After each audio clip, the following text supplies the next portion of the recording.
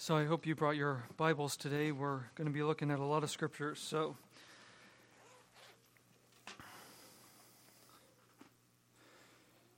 if you want to turn to 2 Chronicles chapter 28, that is where we will start.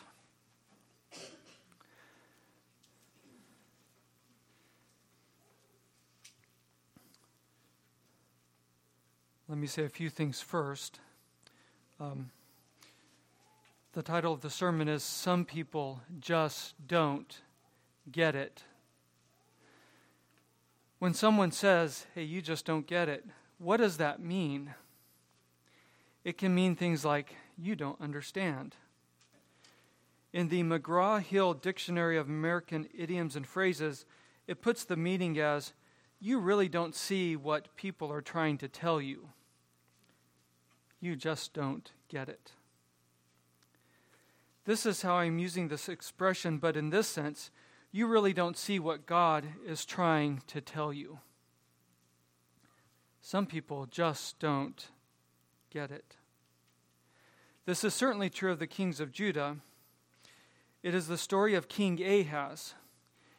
He never did get it. Now, King Ahaz was the son of Jotham, who was a great king in Judah. In 2 Chronicles 27 verse 6, it says of Jotham that he became mighty because he ordered his ways before the Lord his God.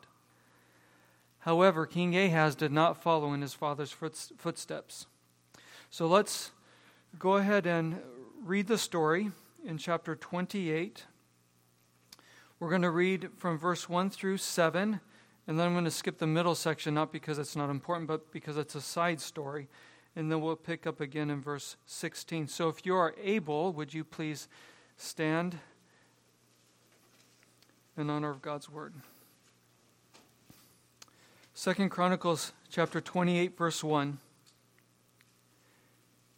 Ahaz was 20 years old when he began to reign, and he reigned 16 years in Jerusalem. And he did not do what was right in the eyes of the Lord as his father David had done. But he walked in the ways of the kings of Israel. He even made metal images for the Baals, and he made offering in the valley of the son of Hinnom, and burned his sons as an offering, according to the abominations of the nations whom the Lord drove out before the people of Israel. And he sacrificed and made offerings on the high places and on the hills and under every green tree. Therefore the Lord his God gave him into the hand of the king of Syria, who defeated him and took captive a great number of his people and brought them to Damascus. He was also given into the hand of the king of Israel, who struck him with great force. For Pekah the son of Remaliah killed 120,000 of Judah in one day, all of them men of valor, because they had forsaken the Lord, the God of their fathers. And Zichri, a mighty man of Ephraim, killed Messiah the king's son, and Azrikam the commander of the palace, and Elkanah the next in authority to the king. Now turn to verse 16. At that time, King Ahaz sent to the king of Assyria for help, for the Edomites had invaded and defeated Judah and carried away captives. And the Philistines had made raids on the cities in the Shephelah and the Negeb of Judah, and had taken Beth-Shemesh, Aijalon, Gederoth, Soko with its villages, Timnah with its villages, and Gizmo with its villages, and they settled there. For the Lord humbled Judah because of Ahaz, king of Israel, for he had made Judah act sinfully, and had been very unfaithful to the Lord. So Tiglath-Pileser, king of Assyria, came against him and afflicted him instead of strengthening him. For Ahaz took a portion from the house of the Lord and the house of the king and of the princes, and gave tribute to the king of Assyria, but it did not help him. In the time of his distress, he became yet more faithless to the Lord, this same King Ahaz. For he sacrificed to the gods of Damascus that had defeated him, and said, because of the gods of the kings of Syria helped them, I will sacrifice to them that they may help me. But they were the ruin of him and of all Israel. And Ahaz gathered together the vessels of the house of God, and cut in pieces the vessels of the house of God. And he shut up the doors of the house of the Lord, and he made himself altars in every corner of Jerusalem. In every city of Judah he made high places to make offerings to other gods, provoking to anger the Lord, the God of his fathers. Amen. You may be seated. Praise be to God for his word. Not amen for the idolatry, but amen that God's word is true. I want to make that clarification. So we see at the outset of this story, according to verse 1, that King Ahaz did not do what was right in the eyes of the Lord. In fact, King Ahaz expanded and pushed idolatry much further than any of his predecessors. And for the first time in the history of the kings of Judah, he even began to sacrifice to his own sons. He began to sacrifice his own sons to the god Moloch. Immediately, God began bringing consequences to discipline him. Notice the beginning of these consequences in verse 5. The king of Syria attacked him and carried some of the people away captive. Then next, the king of Israel attacked and killed 120,000 men of valor. And notice, according to verse 6, that it is because they had forsaken the Lord, the God of their fathers. The next thing we see is that the northern kingdom took 200,000 people of Judah. Now, this is the section we didn't read. It's verses 8 through 15, which is really about how God brought those 200,000 back. So continue with King Ahaz. Immediately after Judah was attacked by the northern kingdom, in verses 16 and 17, the Edomites attacked Judah. They won and also carried away captives. So when the Edomites attacked, what does King Ahaz do? He asks the king of Assyria for help. So the backstory of this is in 2 Kings. I got a little confused about this until I read both. But what King Ahaz had done is, after the king of Syria, whose capital is Damascus, after they attacked him, he sent tribute to Assyria, which is it's a powerhouse nation just to the east of Syria. So he allied with Assyria, became kind of the vassal to Assyria. And so Assyria came and then attacked Syria and destroyed Syria. So which temporarily brought a little bit of peace, but Judah kept getting attacked. So when Edom attacked, then Ahaz sought the help of Assyria again. But what ended up happening? Assyria ended up turning on Judah. They came, but they didn't come to help. Rather, they afflicted Judah. That's what verse 20 tells us. So Tiglath-Pileser, king of Assyria, came against him and afflicted him instead of strengthening him. Well, why did he do that? Why did the king of Assyria turn on King Ahaz in their time of need? You know, it's kind of like beating them when they're down, taking advantage of them when they're helpless. But the reason we're given for why Assyria did this is in verse 19. For the Lord humbled Judah because of Ahaz, king of Israel. For he had made Judah act sinfully and had been very unfaithful to the Lord. That's why. He had been very unfaithful to the Lord and caused the nation to act the same. So then we come to verse 22. In the time of his distress, he became yet more faithless to the Lord, this same King Ahaz.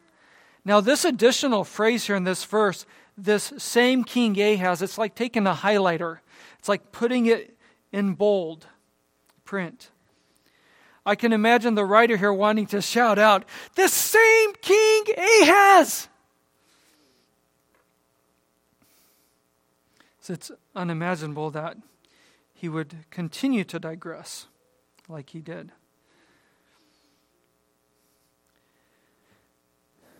But King Ahaz, he became yet more faithless to the Lord. And it was after I read this verse 22, that I thought to myself, he just never did get it. All these consequences, he just never got it. He never saw what the Lord was trying to tell him. You know the saying, no one is an atheist in a foxhole? Why do they say that? It's because in times of greatest distress, when our very lives are on the line, it's at those times that something deep down within us wants to reach out to our Creator for help. That tends to be a normal response. And I have observed this in jail ministry. Many of the guys who are there really see their need and cry out to God for help. That's why it's such a great opportunity for evangelism. But sadly, many in jail are still just like King Ahaz. They never do get it.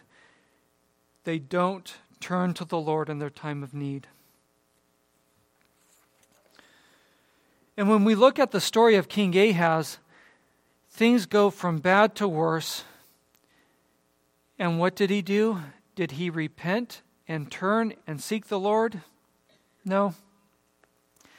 He responded by adding even more and more idols, thinking that maybe they will help him. Let's look at verses 23 through 24 again. For he sacrificed to the gods of Damascus that had defeated him, and said, "Hey, because the gods of the kings of Syria helped them, I will sacrifice to them that they may help me." But they were the ruin of him and of all Israel.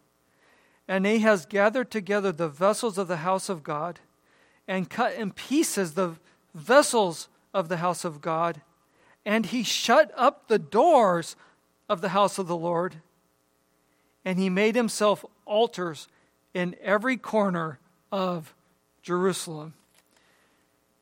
Can't get much worse than that.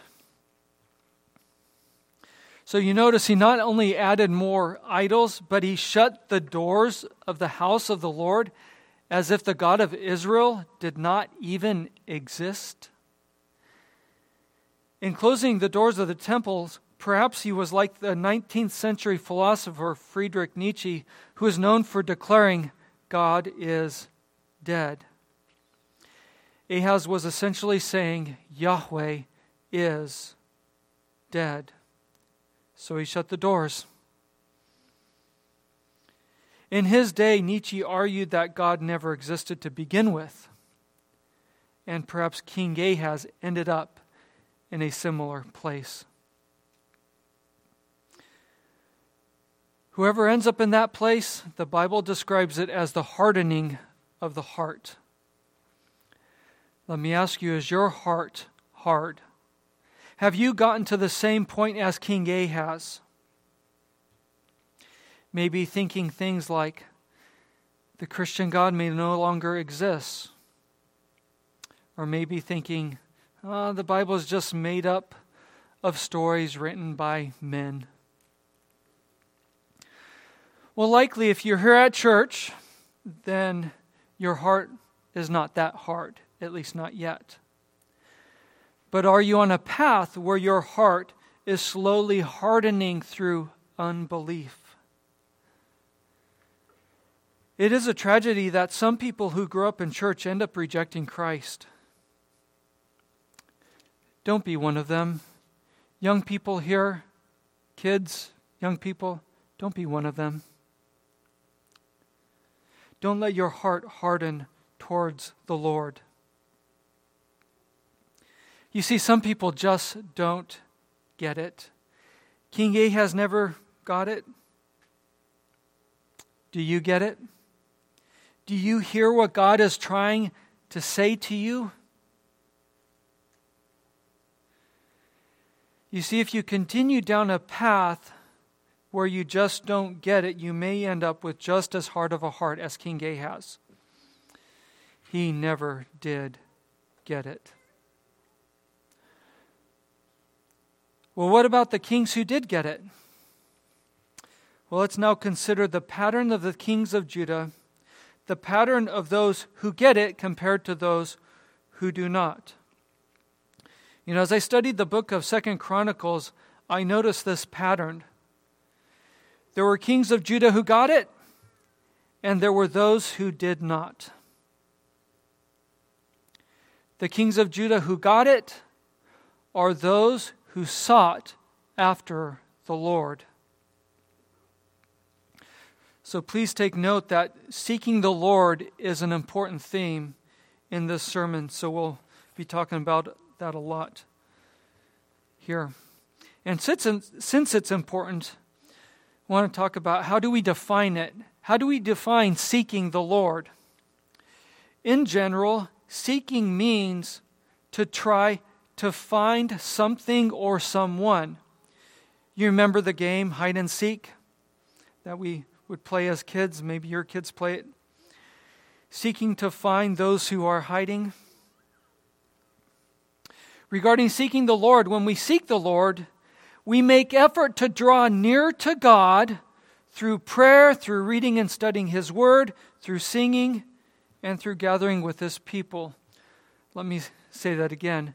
When we seek the Lord, we make effort to draw near to God through prayer, through reading and studying His Word, through singing, and through gathering with His people. Often we are driven to seek the Lord by a deep sense of our own need for Him. And we have a strong desire to be in His presence. We want to be in His presence.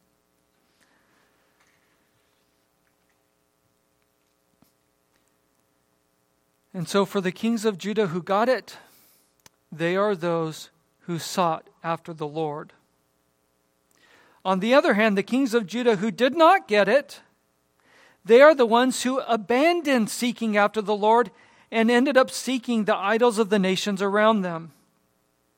And that was the problem with King Ahaz. Rather than seeking the Lord, he sought idols. And God began disciplining him and trying to get his attention and to bring him to repentance, but he would not listen. Rather, he responded to the discipline by going right back to his sin, to worshiping idols and worshiping them to a much greater extent. He just never got it. What about you? Do you get it?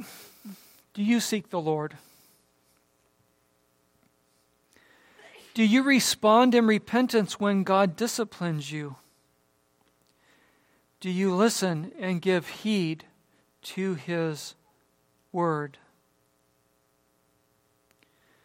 Turn with me to 2 Chronicles chapter 11. We're going to look at a few more examples of the kings.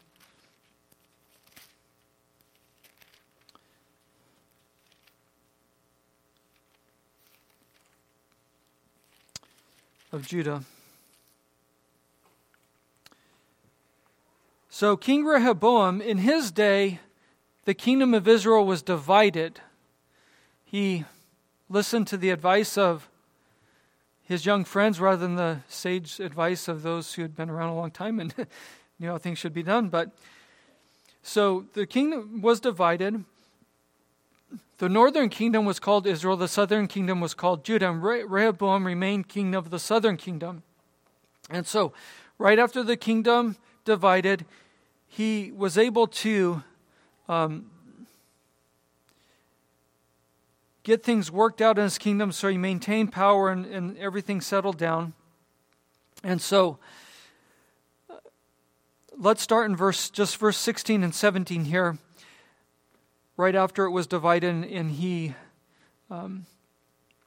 was successful initially in the beginning of his kingdom. Okay, verse 16 of chapter 11.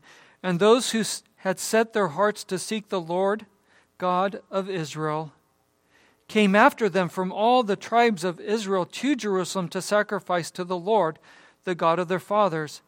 And they strengthened the kingdom of Judah, and for 3 years they made Rehoboam the son of Solomon secure, for they walked for 3 years in the way of David and Solomon. So everything went well for 3 years as the southern kingdom sought the Lord. Unfortunately, this was short-lived.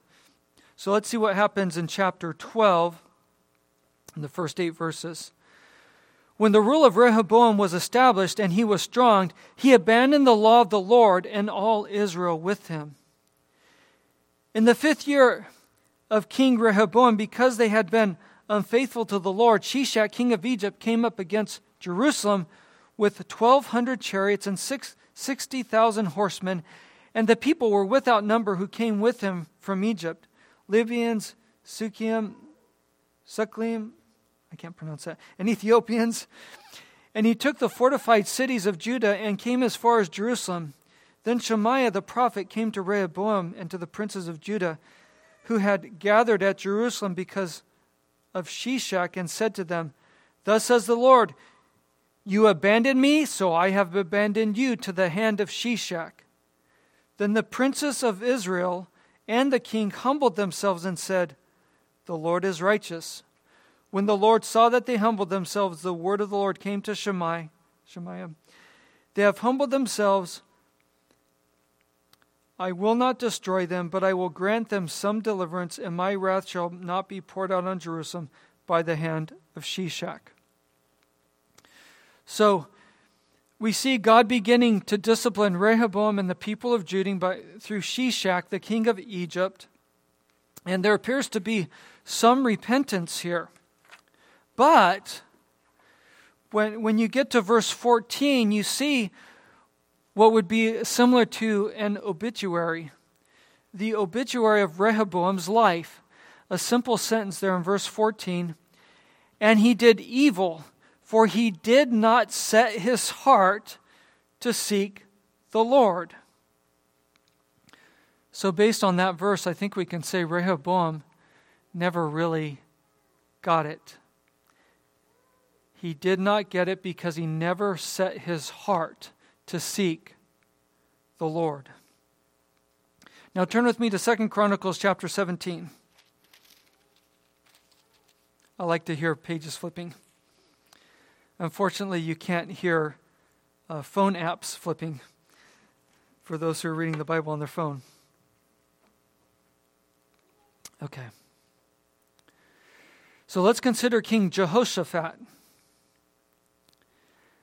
So we see the pattern of the King Jehoshaphat in chapter 17, verses 3 through 4. The Lord was with Jehoshaphat because he walked in the earlier ways of his father David. He did not seek the Baals, but sought the God of his father and walked in his commandments, and not according to the practices of Israel.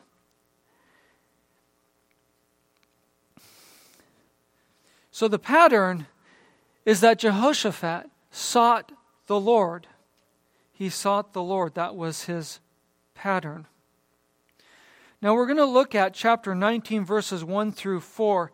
But before we read the passage, just a bit of background. King Jehoshaphat becomes friends with King Ahab, king in the northern kingdom of Israel.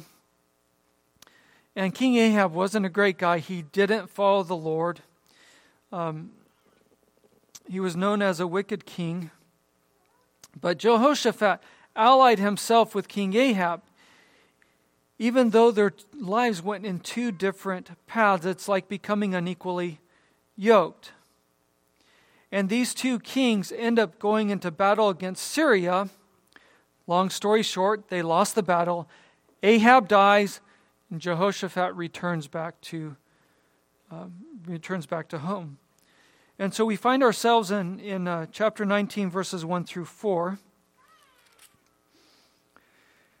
Jehoshaphat, the king of Judah, returned in safety to his house in Jerusalem. But Jehu, the son of Hanani, the seer, went out to meet him and said to King Jehoshaphat, "Should you help the wicked and love those who hate the Lord? Because of this, wrath has gone out against you from the Lord. Nevertheless, some good is found in you, for you destroyed the Asheroth out of the land and have set your heart to seek the Lord." Jehoshaphat lived at Jerusalem, and he went out again among the people from Beersheba to the hill country of Ephraim and brought them back to the Lord, the God of their fathers. So Jehoshaphat learned a hard lesson here, but he learned. And we see in verse 3, the good that was found in him, one of the things listed is that he set his heart to seek the Lord. That was the pattern of his life. And in verse 4, we see what happens after Jehoshaphat learns his lesson. He begins to be a very effective leader. He starts turning everyone back to the Lord. Notice from Beersheba in the far south to the hill country of Ephraim, that's the entire area that Judah controlled and then some. It's pretty amazing what happened when the kings of Judah sought the Lord. So we can conclude that Jehoshaphat got it. Again, what about you? Do you get it? Do you seek the Lord? And does your seeking cause you to impact others toward Christ in your own family? Maybe even at work, neighbors, and other people.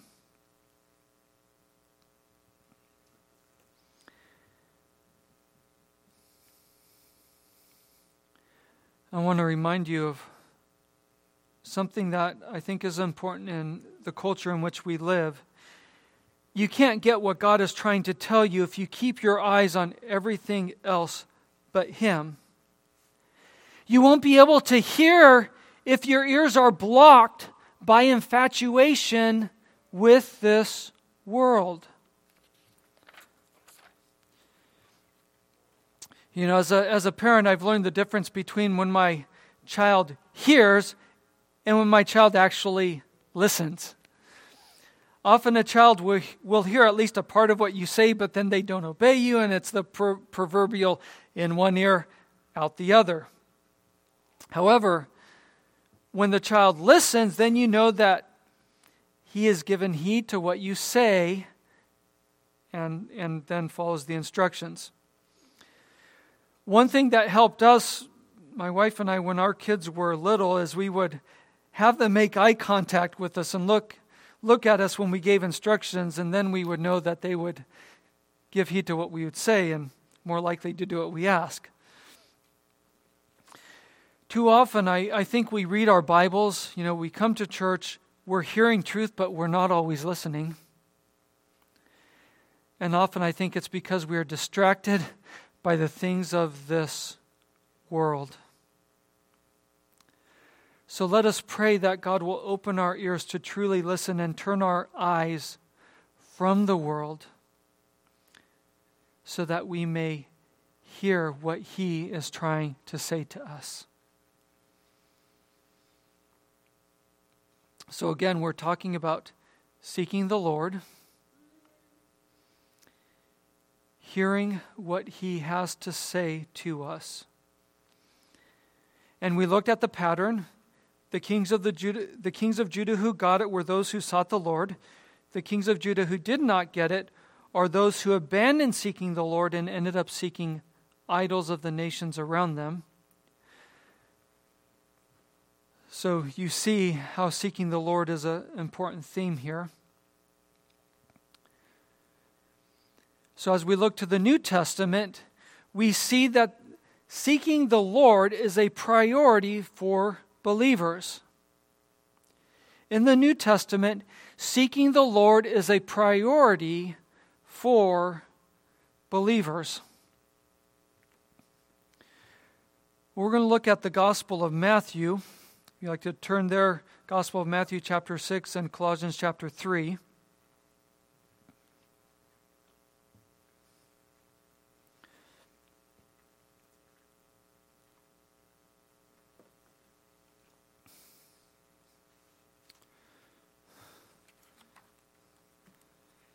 You don't have to worry. I plan to effectively put you to sleep here this morning. That's a joke. It's meant to kind of help wake us up a little bit.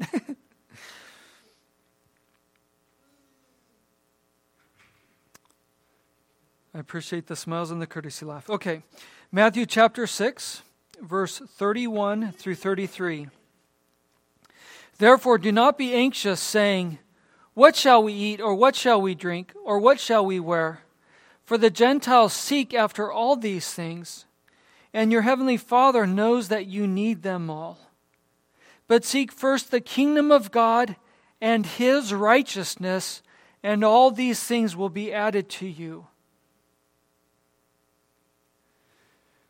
The world seeks after food, drink, clothing, the basic necessities of life. But we are asked to seek the kingdom of God above all these things. So we can see that seeking the kingdom of God is more important than seeking the basic necessities of life. And if Jesus teaches that seeking the kingdom of God is more important than seeking the basic needs of life, how much more important is it than seeking entertainment, than seeking the pleasures and comforts of this life? Our culture is captivated with entertainment and pleasure. But God calls us to seek Him. Let's look at Colossians chapter 3, verses 1 through 2.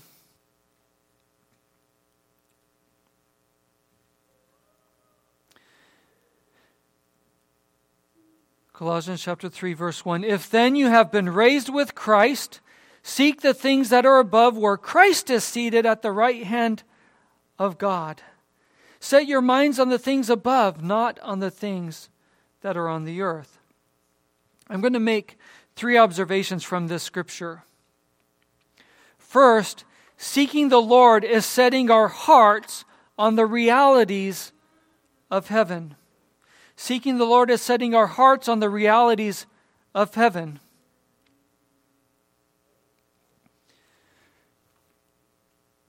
So think about it for a moment. What is important to you? What is important to you? Just ask what you think about throughout the day, every day. That will tell you what's important to you. What captivates your mind, what captivates your thoughts. And what about our risen and ascended Lord Jesus, who is ruling from heaven? Is He at least part of your answer to what is important?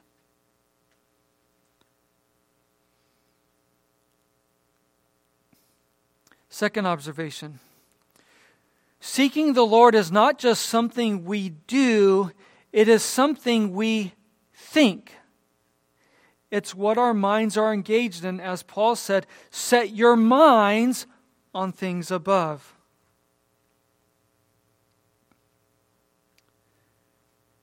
Third observation. Paul presents 2 choices here for our minds to be engaged in. Things above and things on earth. And we know what the right choice is, and we also know how we get a little preoccupied with the things on earth. I know I do. I'm preaching to myself as well here this morning?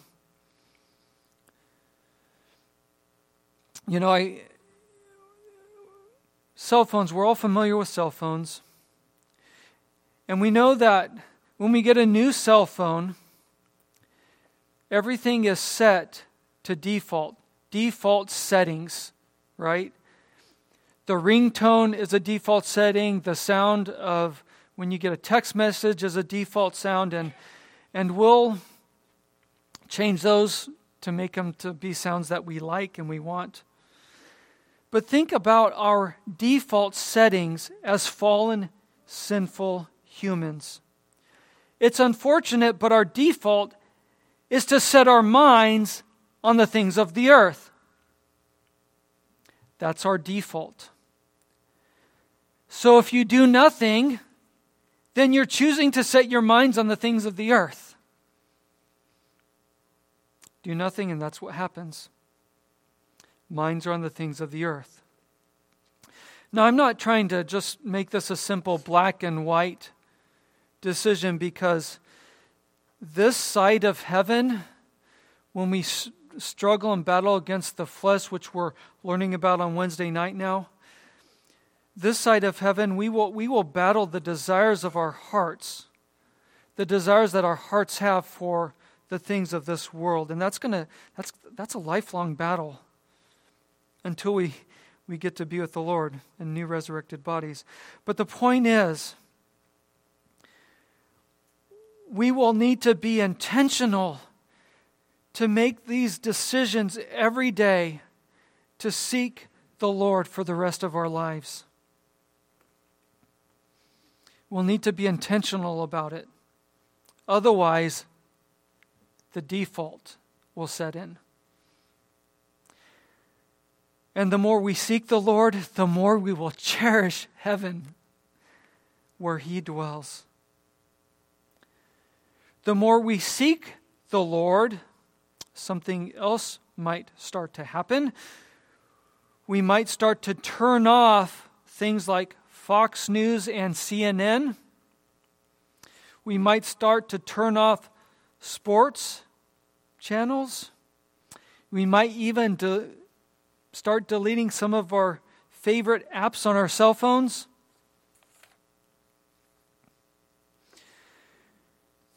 You see, the more we seek the Lord, the more we will choose to spend time with Him rather than on entertainment. And so as seeking the Lord increases over time, so seeking the things of the world should decrease over time as well. Now let me direct you to one more scripture on seeking the Lord. This is just going to be quick. 1 Corinthians chapter 9, 24 through 25 says, "Do you not know that in a race all the runners run, but only one receives the prize? So run that you may obtain it. Every athlete exercises self-control in all things. They do it to receive a perishable wreath, but we an imperishable wreath." The point is, seeking the Lord requires a little bit of discipline. Some people are naturally just better at disciplining their lives and living intentionally. They're gifted that way. But regardless, we all need to make choices. We all need to make the choices to seek the Lord as a regular part of our lives. So before moving to the last heading, I want to briefly answer the question, why do we seek the Lord? Why is it important that we seek the Lord? Why do we seek the Lord? There are many answers. For me, I've identified 4 of the top answers. So I'm going to give those to you briefly. First, we seek Him because we love Him. Matthew 22:37, Jesus said, "You shall love the Lord your God with all your heart and with all your soul and with all your mind." And 1 John 4:19, we love because He first loved us. So we seek Him because we love Him. Second, we seek Him because we delight to be in His presence. Psalm 16, verse 11. You make known to me the path of life. In your presence there is fullness of joy. At your right hand are pleasures forevermore. So we seek Him because we delight to be in His presence. Third, we seek Him because we want to know Him. John 17:3. And this is eternal life, that they may know you, the only true God, and Jesus Christ, whom you have sent. So we seek Him because we want to know Him. Fourth, we seek Him because we need His grace. We depend on His grace every day in our lives. As Hebrews 4:16 says, let us then with confidence draw near to the throne of grace, that we may receive mercy and find grace to help in time of need. So we seek Him because we need His grace.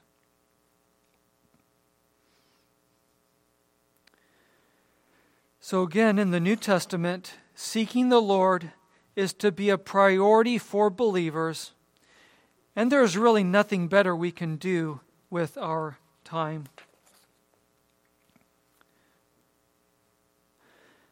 Now, a warning for unbelievers.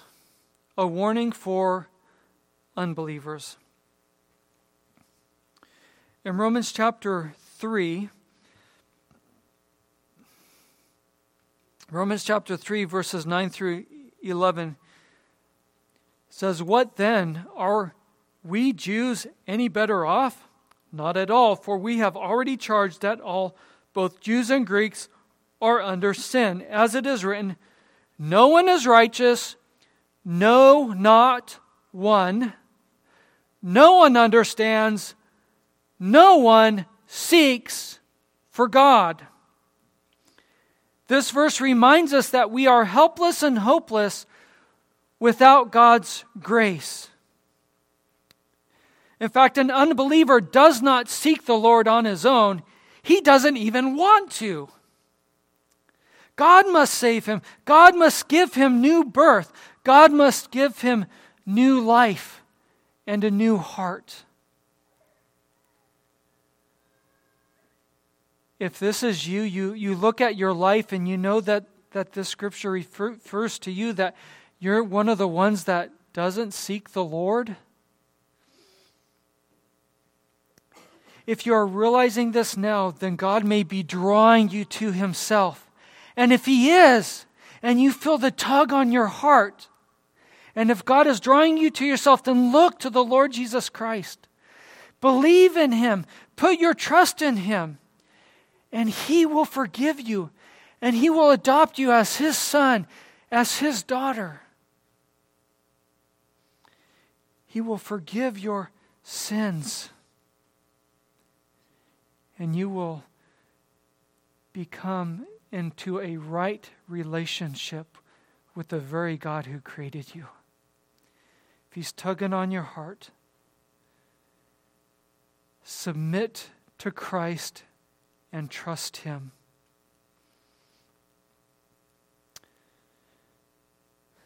But be warned, you cannot save yourself.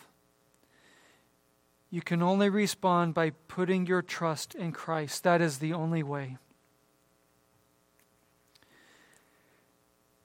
Matthew chapter 7, verses 13 through 14.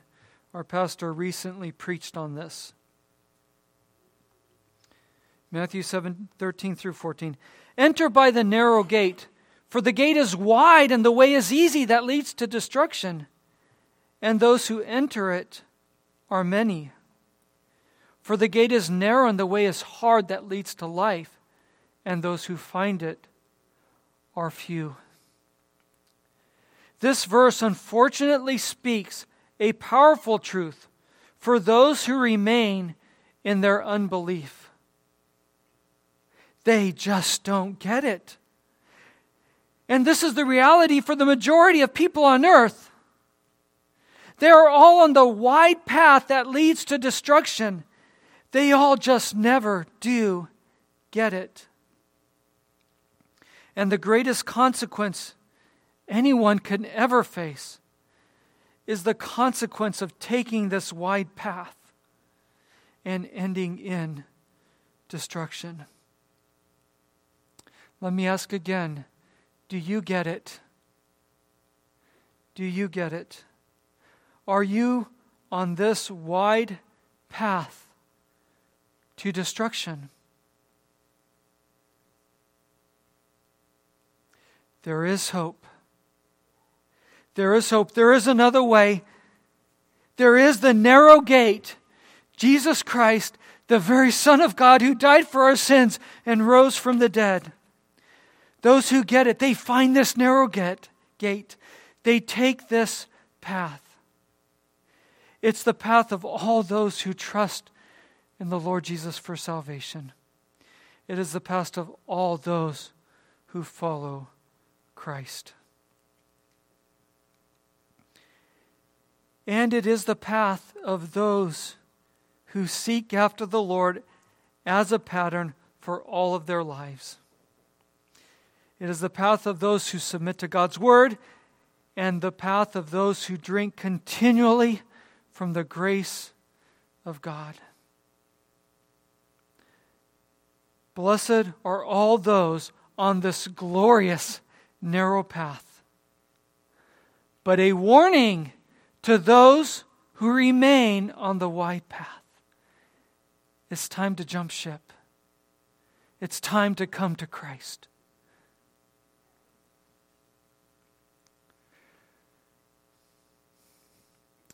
So for everyone here, I want to exhort you, seek the Lord. Seek Him always. Let us make seeking our Lord a regular part of our lives. Do you get it? I pray that you will. Let's pray. Our gracious Heavenly Father, we thank you for the powerful truths in your word, the example of so many people who have gone before us. Thank you that even in church here we're seeking you, and even prayer right now we're seeking you. Because of Christ our Savior, we have access to you. Thank you for our glorious salvation in Christ. Give us the grace to see you. Give us the grace to put off the worldly delights so that we may spend more time seeking you. And I pray for the heart of anyone here who hears these truths, who don't get it. Quicken them to life by your Spirit. Save them, we pray. In Jesus' name, amen.